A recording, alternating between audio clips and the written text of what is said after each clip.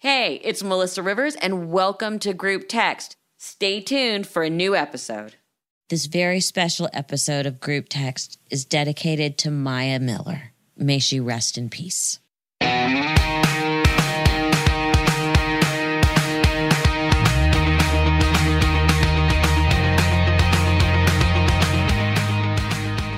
everyone, welcome to Group Text. Today we have a really interesting topic.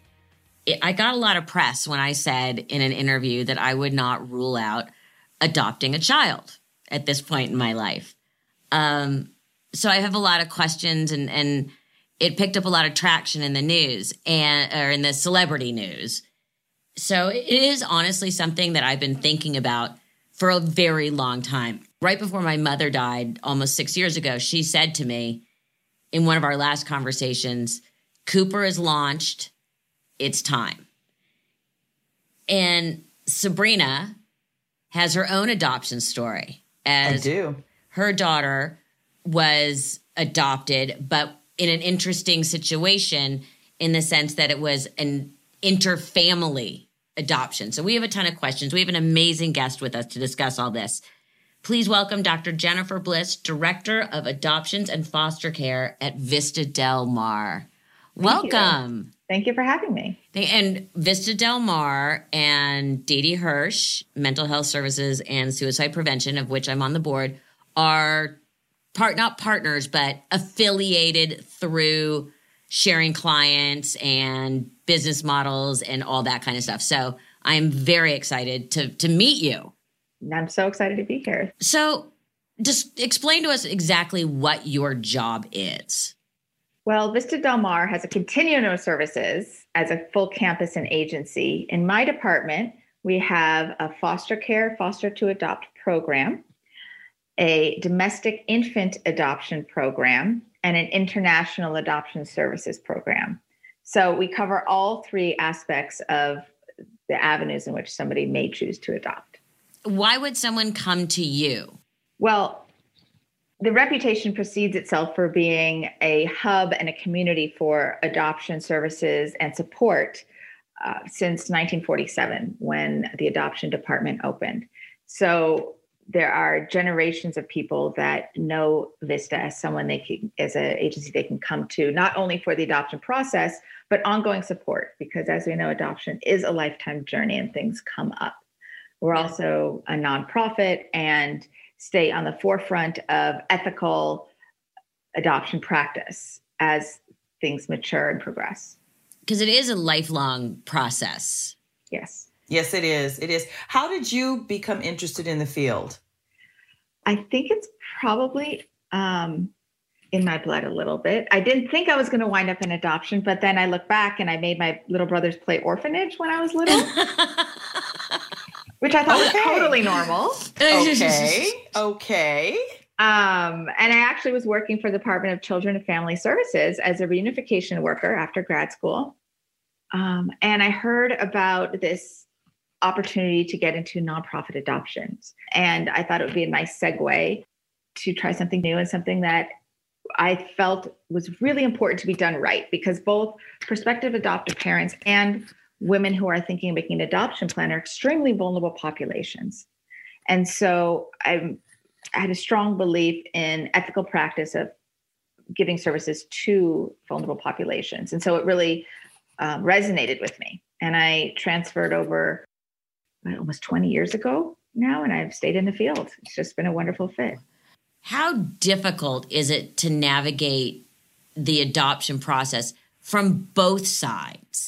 From the agency and then also with families, right? Is that what you mean, Melissa? No, I mean like for the people who want to adopt, plus these women who are considering putting their children up for adoption.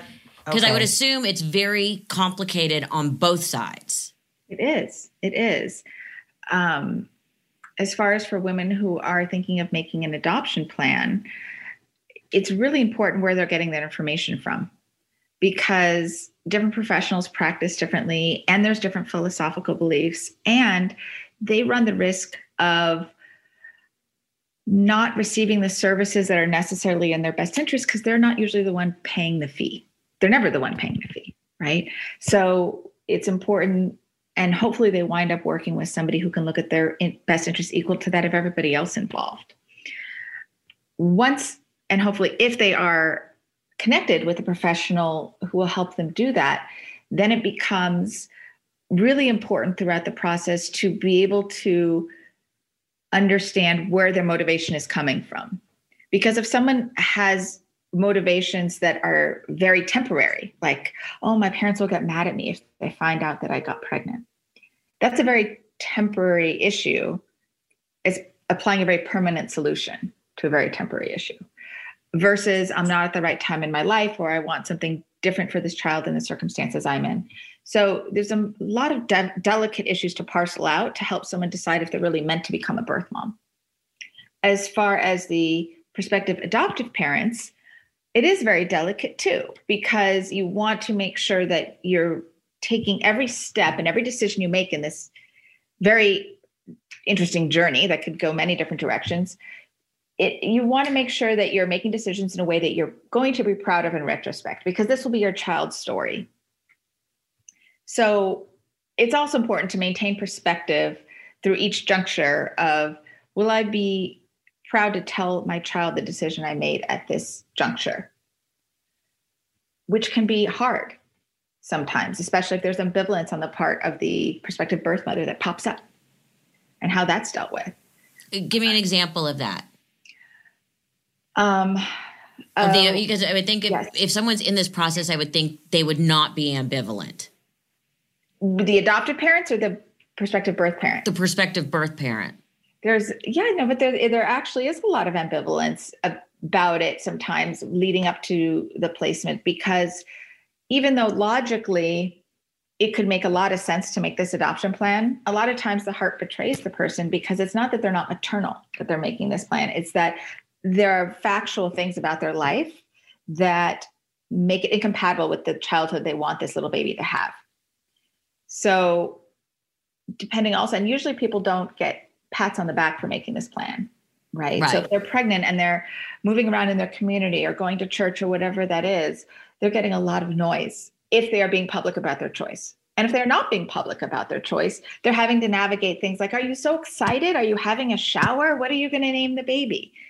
So it's complicated and it's difficult. And a lot of times people have no qualms about sharing their own opinions about the choice of making an adoption plan. So that, along with the heart and the love that's already growing for this being that's living inside you, can get very murky at different times, understandably. And once the baby's born, all those things come up all over again, and a decision needs to be made again. That always seems to be the most, for my friends who have adopted, that always seems to be the most terrifying part, that women, the birth parents or the birth mother has a certain amount of time to change her mind. Right. You get to that crossroad, and like you said, if you go through the decision process, probably emotionally all over again. And also, I would think, do you find with the adoptive parents, you're almost scared to let your walls down? Yeah. I mean, we call it guarded optimism, right? Right. And it's a hard thing, because with the relationship that you create with the birth mother, a lot of times you're going to the doctor's appointments with her, talking on the phone or helping her out in different ways, because most of the time she's making this plan because her life has things in it that need help or are not as stable as she wants, which is what's propelling her to choose this plan. So it can be very difficult on the side of the adoptive parents to maintain the perspective of this baby is still her baby until those relinquishments are signed and acknowledged. And so as much as they want to let their guard down and just believe this is happening, it's important to remember at what stage we're at. And then that's balanced with wanting to be open-hearted and excited and invested in this process. So this prospective birth mother understands how important being a parent is to this family, because that's going to help her place a child when they know that parenting is going to be a priority and they're excited about it and loving this child. Those types of moments are reassuring to the birth mother that she's making the right choice by choosing this family. There are lots of different types of adoption. And one of the ones I'm always curious about is open adoption versus closed private adoption. What are the differences and how do you choose? Okay, this is a very good question. So in the adoption world, private adoption can still be open adoption. Okay, so already I didn't know that. Yes. So private adoption usually refers to attorney adoption, but also generic world out there, it basically distinguishes it from maybe would be a foster care adoption, right? So there's agency and private adoption and independent adoption. All that is about voluntary placement, about women who are choosing to make an adoption plan and place their child versus foster care or foster care to adopt, which is a different story.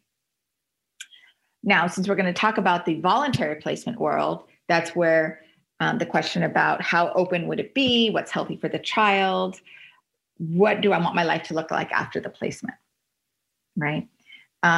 So the practice of adoption has changed in the past 20 years dramatically. And even before then, it started to change. It actually started to change in the 80s where adoption, the veil was lifted because people didn't need to hold that secret anymore for society issues of stigma. It was okay to have a child out of wedlock. It was okay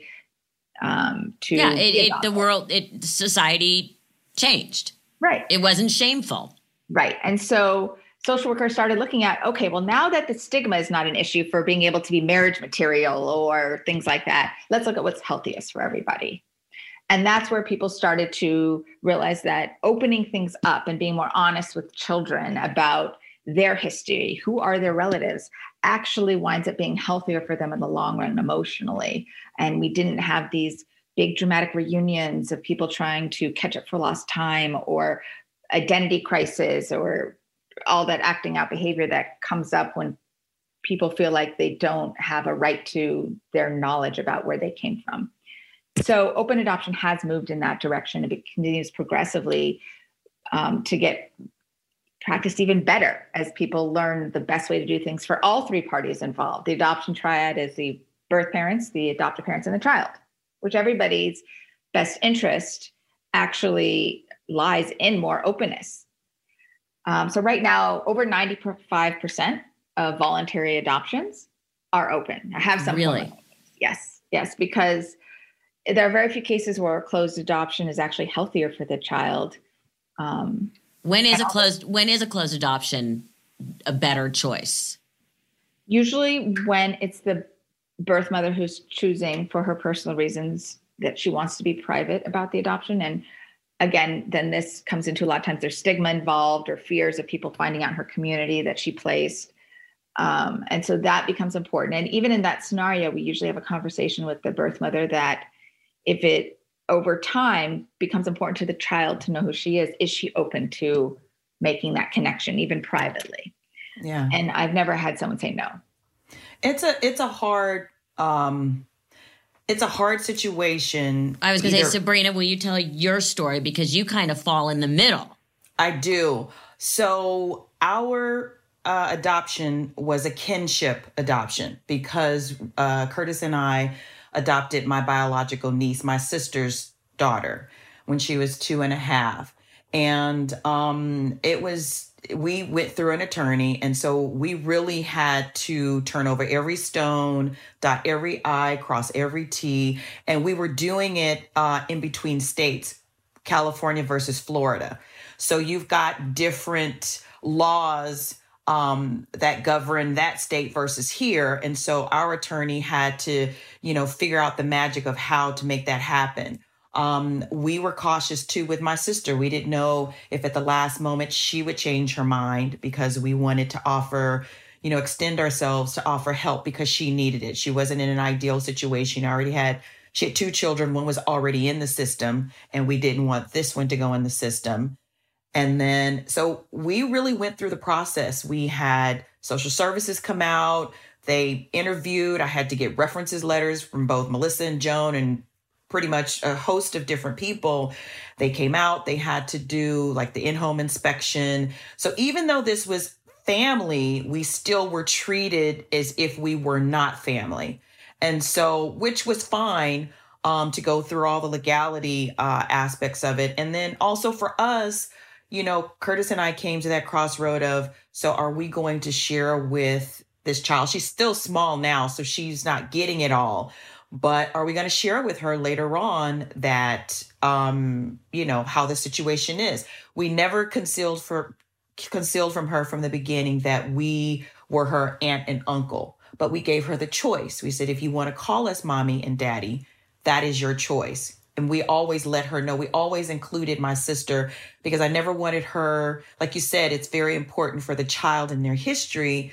Later on, you don't want it to be so convoluted. They're already, in some sort of dismay because they are adopted. They're trying to figure out in their head, what was wrong with me? What was going on with the situation? Was I not loved? There is like a host of different things in a child's imagination. So we wanted to try to do our very best to say, no, this is who we are. And this is who my sister is to you. She is your biological parent. And so we always included her. It wasn't an easy thing. And I get why some adoptive families choose not to have any association because it becomes kind of clouded for the child. We were like the parents, and then my sister was like this trophy mom, on the side. And then there was my nephew who was in the system. So it becomes really kind of challenging for a family. But you have to be united in how you approach it with the child because it really, really does affect them. Especially in your situation where you and Curtis really were the parents, and that includes having to say no. Right. And things like that. And then your sister would sort of swoop in and be yes, yes, yes, yes, yes, yes, yes. Right, right. Which, as a teenager, they love that. They love that playing off everybody. Yeah, it was interesting. I'll say that. I mean, thank God everything is kind of, it all settled down, and we all really decided that the most important thing was for this child, to give her the most love, and validation, because that's huge. That was huge for us. I can't speak for everybody else, but that was huge for us because with our daughter, she still was like, well, but why? There was still that, but why? If she was poor, it would have been okay for me to be with her, but why? She wasn't able to completely process that this was really done for your best, welfare. And that's kind of hard sometimes for a child emotionally and intellectually to try to merge and make sense of it all. Can I ask a few questions? Sure. So your sister, is she, if you asked her, if somebody out in the community asked her, is she on board with this plan that you adopted?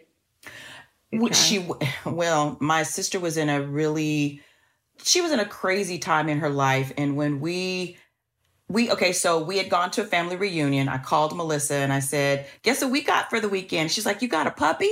I was like, no. Yeah, so Ray called. She goes, guess what we got? I'm like, a puppy? She's like, I'm like, no. Well, why would I guess child? So we went to a family reunion and we saw that my sister was struggling with the two children that she had. And so my husband, God bless his soul, if he could give birth, he would. We had gone through in vitro. We had, done several things. And so he said, it would be really nice if we could help your sister. And so he said, well, let's take her home for a little while. So we thought, okay, well, this will help my sister get my nephew into school. And my niece at that time would come in and, would provide some sort of support. So after about 3 months, almost 3 to 6 months after our daughter was here, my husband was like, oh my God, I couldn't imagine life without her. We have to, check with your sister and see how she feels. And so my sister was like, you know what? It would be very, very helpful if you could. And at the time, she wanted us to take our nephew as well. And we were so just blown over, there's a 2.5-year-old and then an almost 4.5, 5-year-old. And our heads were spinning. And so we said, just give us a beat. And by the time we had got the adoption in for my niece, my nephew was put into the system. So then we were chasing that, and he was already in the foster care. We were chasing that. So the only thing that we could do at that moment is just ask the social worker to make sure that in his files and in his records, he knew that he had a family somewhere that loved him and a sister. So this was a really complex situation. So even though it was within our family, it was still very, very complex. Right. And then she had the loss of her son involuntarily after she raised the daughter with you. So it makes it hard for her to then voluntarily choose a permanent plan for her daughter. And so I think that there's so many layers to what's going on with the dynamics there, because as much as there's a part of her that supports her daughter being with you, it sounds like there's a part of her that struggles with it too. Right. There was the entire time. Our daughter's 20, she'll be 25 this year. Oh, I didn't catch that. Yeah, she'll be 25 this year. But I will say to you, and a functional member of society. Yes, she is. But I will definitely say to you, in this process, that was a challenge for my sister. It totally was the challenge. And so again, I get why adoptive parents are like, no, we're going to put a pause on that. We don't want to have, any integration with the biological family because it can, pose several different issues. Well, I think that in highlighting your situation, it's really hard to make openness work, because openness works. And you said something very astute. When the alliance is between the biological parents, if there's both, and the adoptive parents, open adoption works best and really in a functional, healthy way when that click is solid, that dynamic and that synergy is there, and the child cannot triangulate.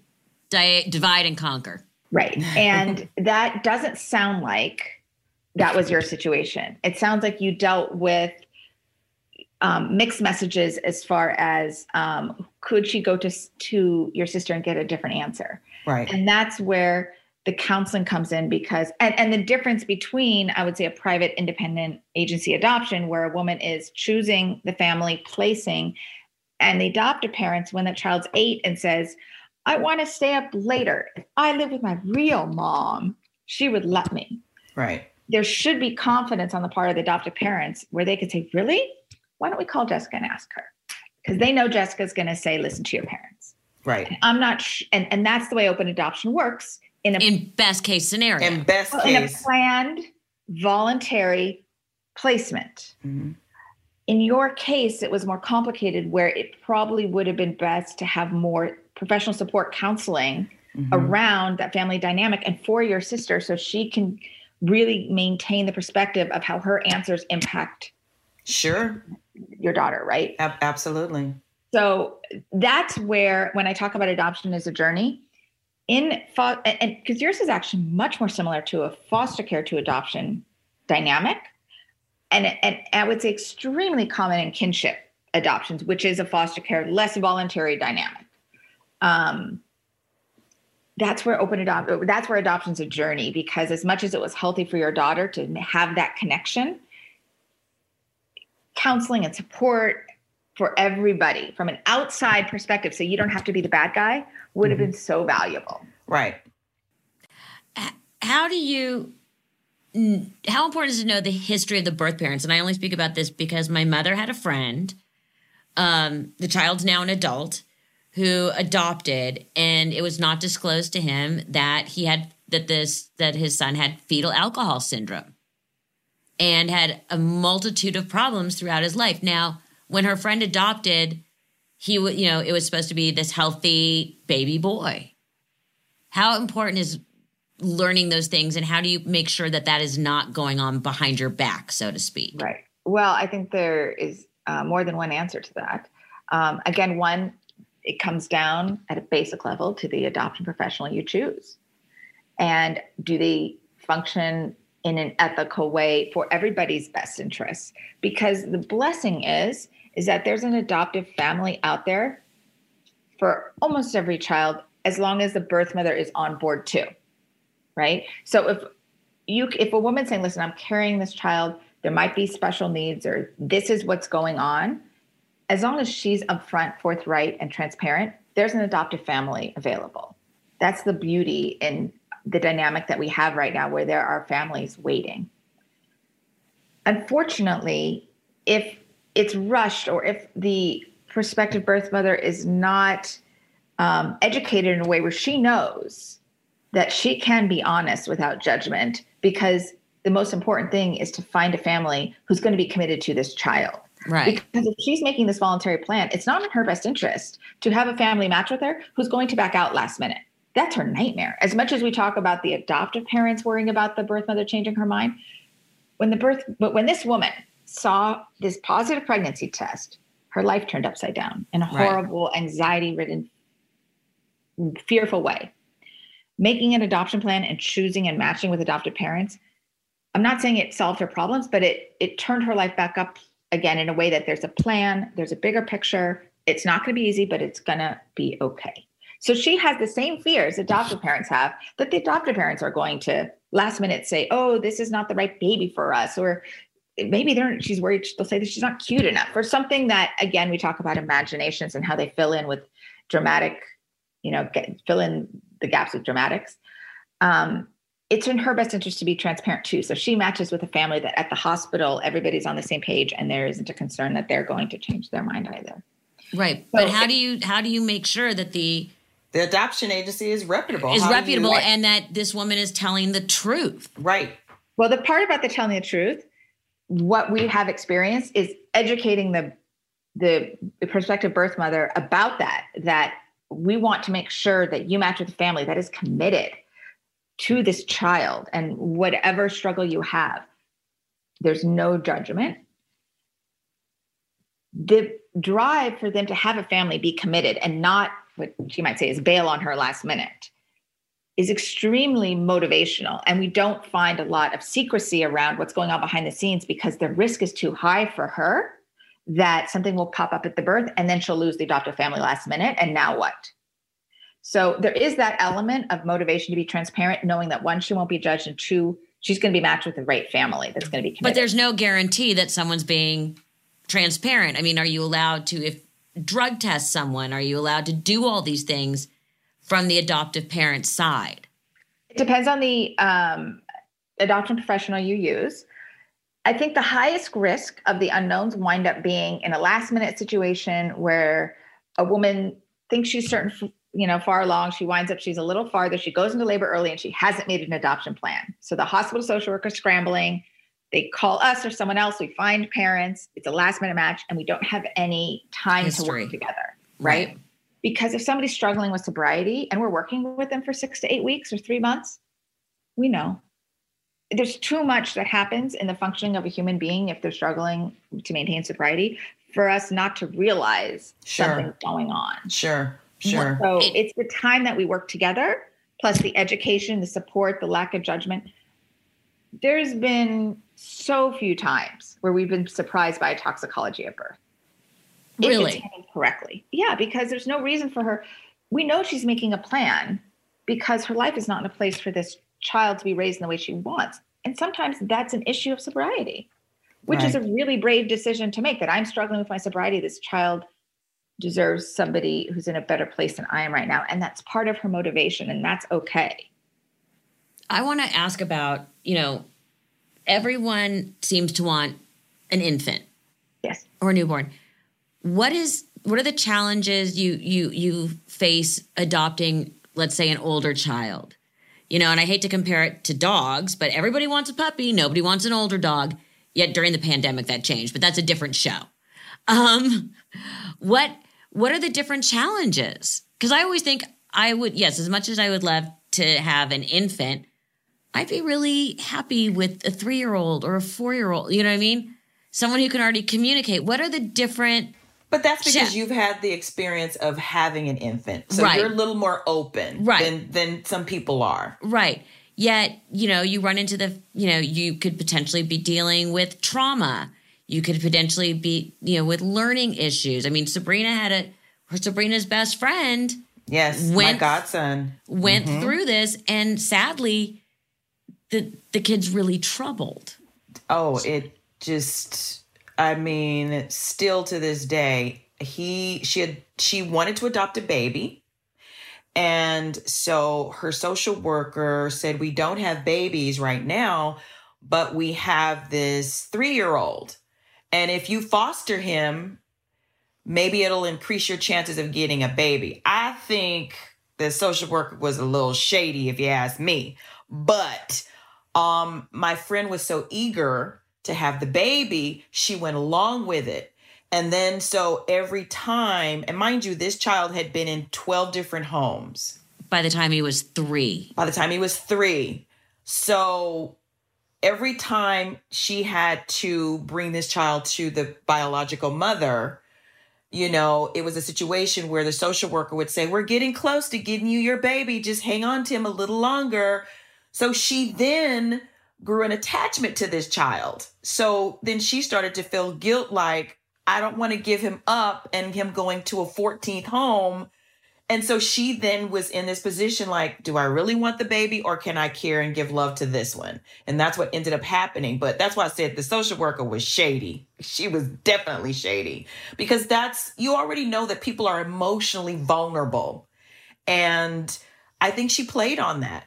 Well, and also sadly, because of the trauma of the past, no matter what she did, and Sabrina's friend was extremely proactive in getting him help and all these things, it was too late. I mean, that's, I think, what the fear is with people adopting older children. Yeah. How long ago was this?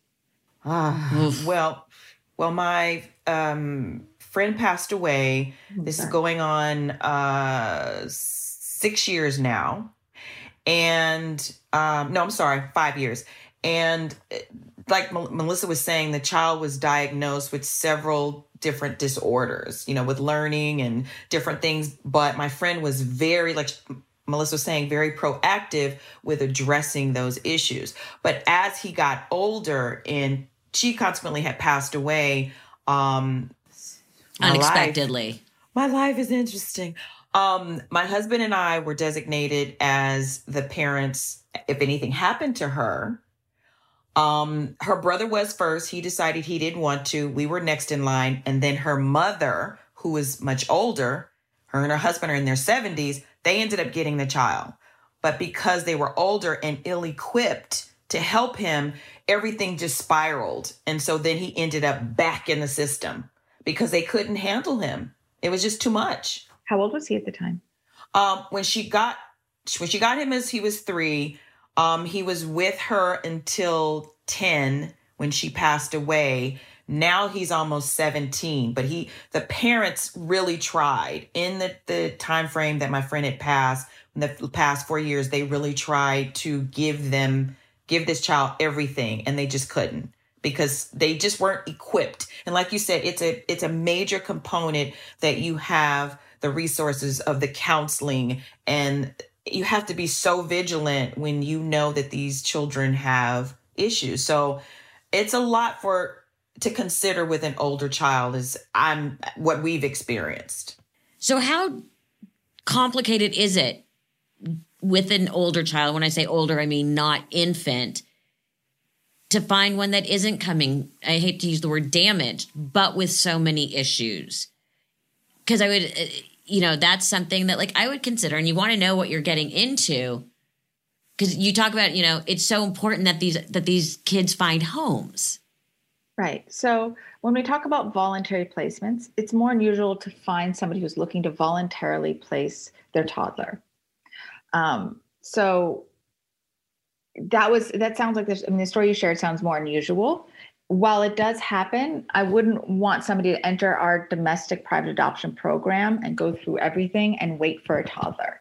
Because usually once somebody is parenting, especially for that period of time, it's not voluntarily that the child winds up being placed for adoption. It usually is through the system because their love and attachment's too hard. Our bodies and our hearts are not meant to make the decision to place at that point. It's hard enough as an infant. So we are talking about a child that's most likely coming into care from the dependency system. And those first few years are crucial. in the way that the brain develops and attachment. And so it depends on what that child has experienced during those first 3 years. And the story that you shared really is devastating to hear that there were 12 fractured attachments while that little brain was trying to form what it means to love and have relationships. And is this world safe? So our job as a caretaker for especially the first few years is to teach the child that they are safe. And part of that is having a stable relationship and connection that doesn't get fractured. So inherently, right away, we're talking about a child whose primary caregiver that they were used to, even if it's only for a few months, winds up in the system and they have to get used to another. And every time there is a disruption of a placement, that gets more and more fractured, and that stable and that base that we are supposed to have them form gets a little more tenuous. And the repair needs to be a little more in depth, and it will be more challenging. So luckily, I think that our field has become much more hip to the needs of children socio-emotionally and psychologically as they go through the system and hopefully into an adoptive home. So the services that are available now come to your house multiple times a week. There's somebody designated for the parent to help them with skills. There's a clinician designated for the child. There's somebody that oversees the whole system as a unit and what the needs will be. And then there's people coming in specifically to make sure that if a child needs occupational therapy or speech therapy or those definite honed in targeted needs. And that support doesn't stop once the adoption happens. There's funding throughout 18 years to make sure that those services stay in place at a hub that is near you and often even comes to your location. So while we can't tell you that this child is going to come in without trauma, because inherently they will, we can tell you that not only are we going to arm you with the tools to training, we're going to arm you with the support system and the community around you to navigate it. So our job is to help the child reach their highest potential and redirect them so they become the child they're meant to be, because that trajectory was thrown way sideways when they entered the system. So we find that there are challenges because that child is often going to try to disrupt the placement themselves just to prove to themselves, see, I shouldn't have opened my heart to them. I was right. I'm not worth it. And every time there's a disruption, they're going to be more and more committed to prove it to themselves because it's easier to reject you than to open their heart and get rejected ultimately, which is what they see the outcome being anyway. How easy is it for your agency to work with the state agencies? Because it was challenging for us. I know when we were going through the adoption process with Maya, we had to get all of her medical records, and she was a preemie. So we literally paid for a file cabinet full of documents, literally, to be sent to the social worker here. And I'm like, Joan, was that necessary? Did you find out what you needed to find out? It's like, now it's just paper waste. So what's the challenge? That's what I'll say. Well, listen. Because I'm a little jaded.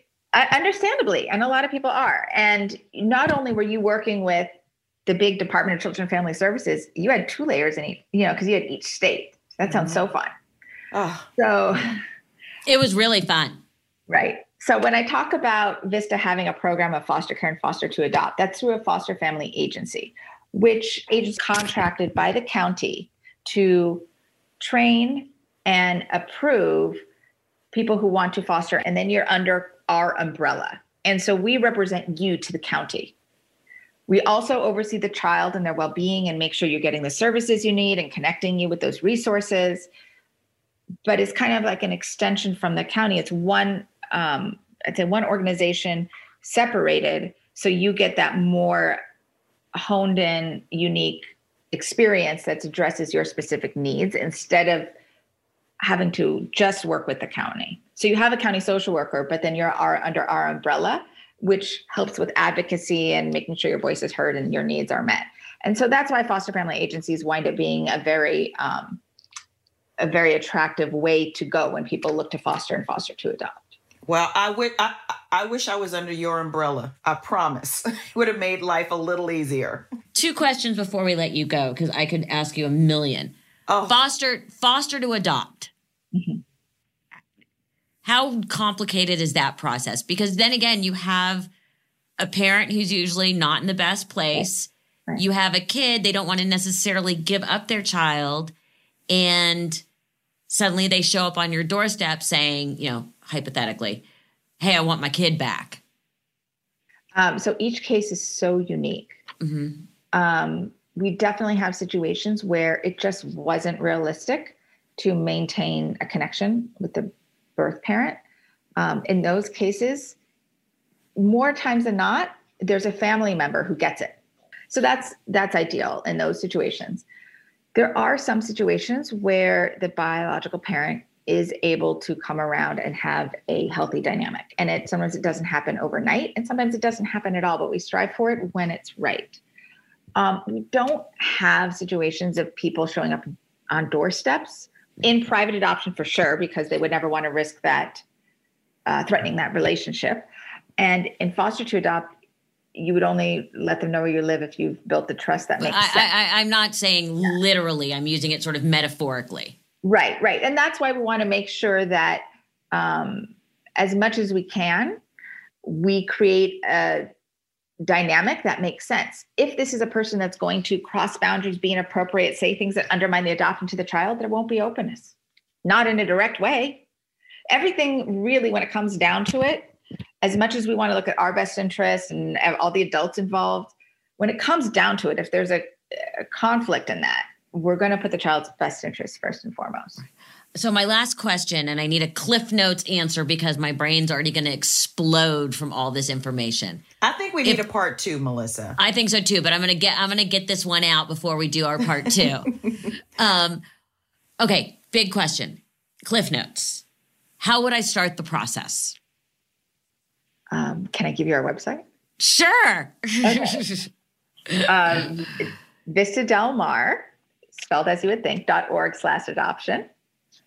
And go from there. If you are outside the California area, we can even direct you to a resource that we find ethical near you. We're happy to do that. Great. Dr. Jennifer Bliss, I cannot thank you enough. I definitely want to do a part 2 because I think so many people have so many questions.